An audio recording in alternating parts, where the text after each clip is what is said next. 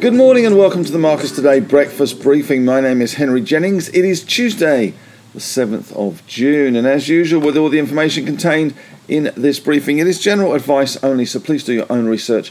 Contact your own financial advisor regarding any of the thoughts, ideas or insights in this briefing. And if you need to, of course, you can always pause the slides here, read our briefing disclaimer in full, or if you're listening to this on the World Wide Web, wherever you are in this wonderful, beautiful world of ours, you can head on over to marcustoday.com.au and read the disclaimer there, and of course catch up with all the other goodies, or even sign up for a free 2-week trial. Alright, well, we had a bit of a lackluster night in the US markets, lackluster volumes as well. Dow Jones closed up 16 points or 0.05%. A little bit of optimism about China reopening, but as usual, concerns about inflation, etc., and interest rates dominating the proceedings. Nasdaq was up 0.4%, 49 points, 12,061, and the S&P 500 in the middle for diddle, up 0.31%, 13 points, 41.21. Our SPY futures showing a loss of 5 points, and we'll get on to more of that in a minute. VIX index, though, up slightly, up 0.3 points to 25, 1.13% better for the VIX, but it really was a pretty quiet night on the US markets. Again, 10-year yields topping 3%, though, which was a little bit of a worry, and we do get key inflation data later this week from the US. We also have ECB on Thursday, and of course we have the highlight of our week, for Aussie investors at least. We have the RBA meeting this afternoon, 2:30. We'll get to hear from that. And over in the UK, Boris Johnson managed to survive a no confidence vote, only because there probably wasn't anybody that was up against him that had any credible chance of winning. But I digress. In terms of commodities last night, we had Brent crude smidge off, 0.18% down, 21 cents, just balking at that 120 level, 119.51 US dollars a barrel. The WTI price down 0.31%, 37 cents, 118.50. The gold price down $6.50 or 0.35%, 1843.7. Iron ore up 80 cents or 0.55%, 145.20. And the Aussie dollar just slipping below 72, 71.92. So a little bit of strength creeping back into the US dollar last night and causing that gold price to slip slightly, the Aussie dollar to slip as well. In terms of other commodities, coming back online, of course, after the LME was closed for Thursday and Friday for Platinum Jubilee celebrations. Copper was up 2%, nickel up 5.7%, and aluminium up 2.1%, zinc unchanged, lead up 2.3%, tin up 2.6%. And in mining shares overseas, we had Freeport up 3.5%, Alcoa up 3.5%, Teck up 0.15%, Anglo up 3%, Glencore up 3.4%, Vale unchanged, Albemarle up 2.8%, BHP in ADR terms was down 0.5%, but Rio up 1.4% there. Here you see the S&P 500.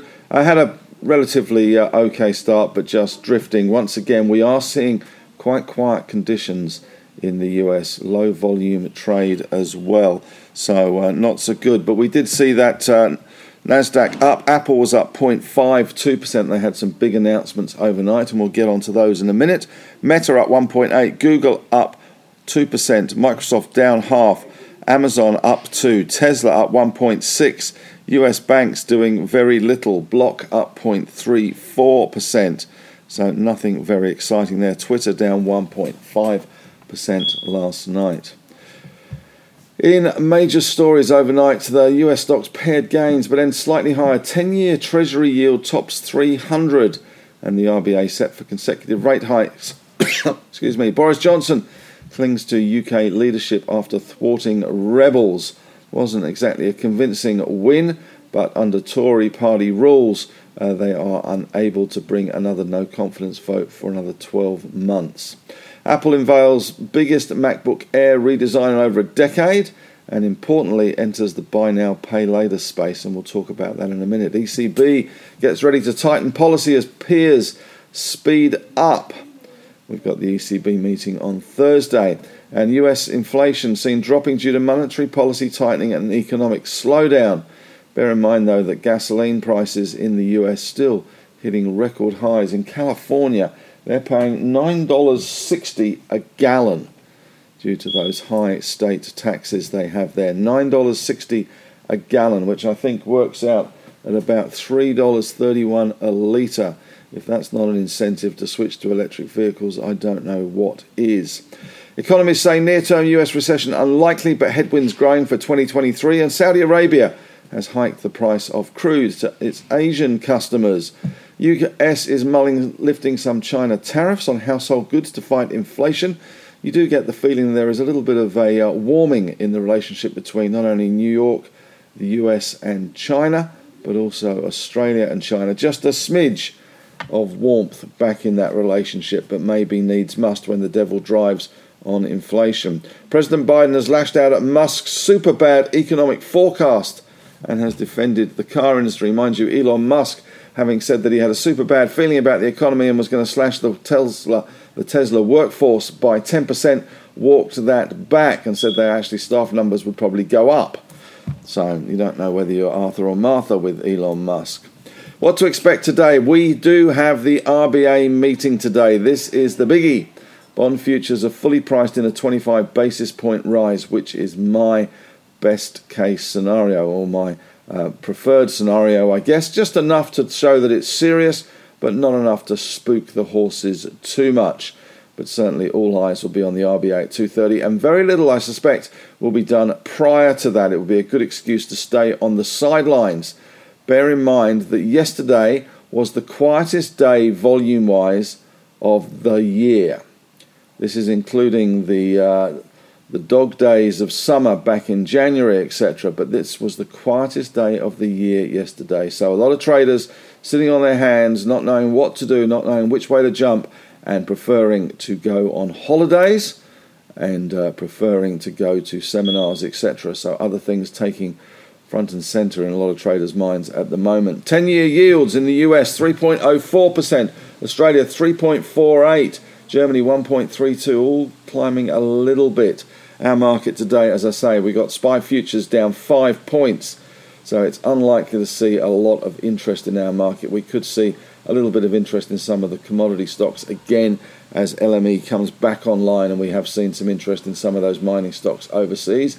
BHP maybe missing out a smidge, didn't do much in ADR terms, but banks will probably be pretty flat. Industrial's pretty flat as well, and no really big news out there. So all eyes, 2:30 RBA, 25 basis points is my forecast. Dalian iron ore futures climbed to a 10-month high on Monday. We did see iron ore inventories at major ports in China are now their lowest levels for a year. And we did see European markets rally last night. Stocks 50 up 1.5, FTSE up 1, CAC up 1, DAX up 1.3. And in Australia, this is somewhat concerning, and this is partly the reason why we are seeing elevated energy prices for electricity and gas. Nearly 25% of coal capacity remains offline. Power stations, coal-fired power stations, cannot get enough coal.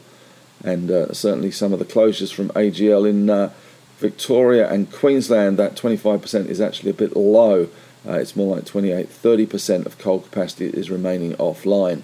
Elon Musk has warned that he might walk away from his $44 billion US Twitter deal because of the fake account issues. He does owe Twitter $1 billion in break fees if he does walk, but if he can satisfy the conditions of the contract with those fake accounts, maybe he can get away with not paying the $1 billion.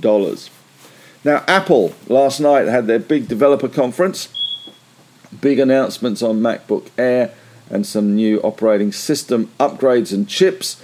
But the big announcement as far as the market goes, I suspect, will be they have announced they will be entering the buy now, pay later business with Apple Pay Later. This at the moment will only work in the US. It's backed by US MasterCard, but you would imagine that it will roll out elsewhere if it is proven successful. It's a very similar model to what we have already with the likes of Zip, Klarna, Affirm, etc. in the US. 4 payments over 6 weeks, 4 equal payments over 6 weeks, no interest, and it is available at anywhere you can shop with Apple Pay. So Apple Pay later, and you'll manage it from your wallet. So an interesting move from them, always rumoured to do so, but it certainly is not going to help the case for Zip, Block, Affirm or Klarna in the US. Galileo now in the sights of IGO. It appears, rumours going around at the moment, that Galileo Mining, which has been on an absolute tear recently, up from 20 cents to nearly $1.80 at times, is on the dance card for IGO, which already owns nearly 9% of the stock. And Hum director Abercrombie has bought more than 5.2 million shares, now owns around 20% of the company. He's bought those under the creep provisions, as he wants the deal with Latitude to be kicked out. And Jaycar has ditched its sale plans. Didn't seem as if there was enough interest at the right prices to get that one away. And Crown Sydney, the jewel in the crown, if you like, with the new casino stretching to the sky for Jamie Packer, still yet to be licensed, and that licensing decision looks like it's been pushed back another 2 weeks. So no champagne just yet for the people at Crown Resorts. Question of the day today, talking yesterday about where do we get our research and who do you trust most. Which is the research house that you respect and trust the most? Is it the likes of Morgan Stanley, Goldman Sachs? Of course, Goldman Sachs very much in the news last week for their call on lithium. Or is it the likes of Macquarie or maybe Ord Minnett? Who do you trust the most in terms of research house? Well, that's it from me today. Thanks very much for listening. You can head on over to the Facebook discussion group. As always, we'd love to have your thoughts, ideas or insights in that group. It's a fantastic group, about 3,500 plus members, growing all the time. Members helping members is the motto there. And of course, we have the Marcus Strategy podcast every day in the lunchtime email, which is our fly on the wall look at the morning meeting. The On the Desk podcast, where the team in Melbourne talk about all things financial, and my On the Couch podcast, where I catch up with some CEOs and fund managers when they're not too busy to come down off their ivory towers and talk to me, that is, and we have a little bit of fun, a little bit of a relaxed chat about some things that I hope will be found interesting for you guys.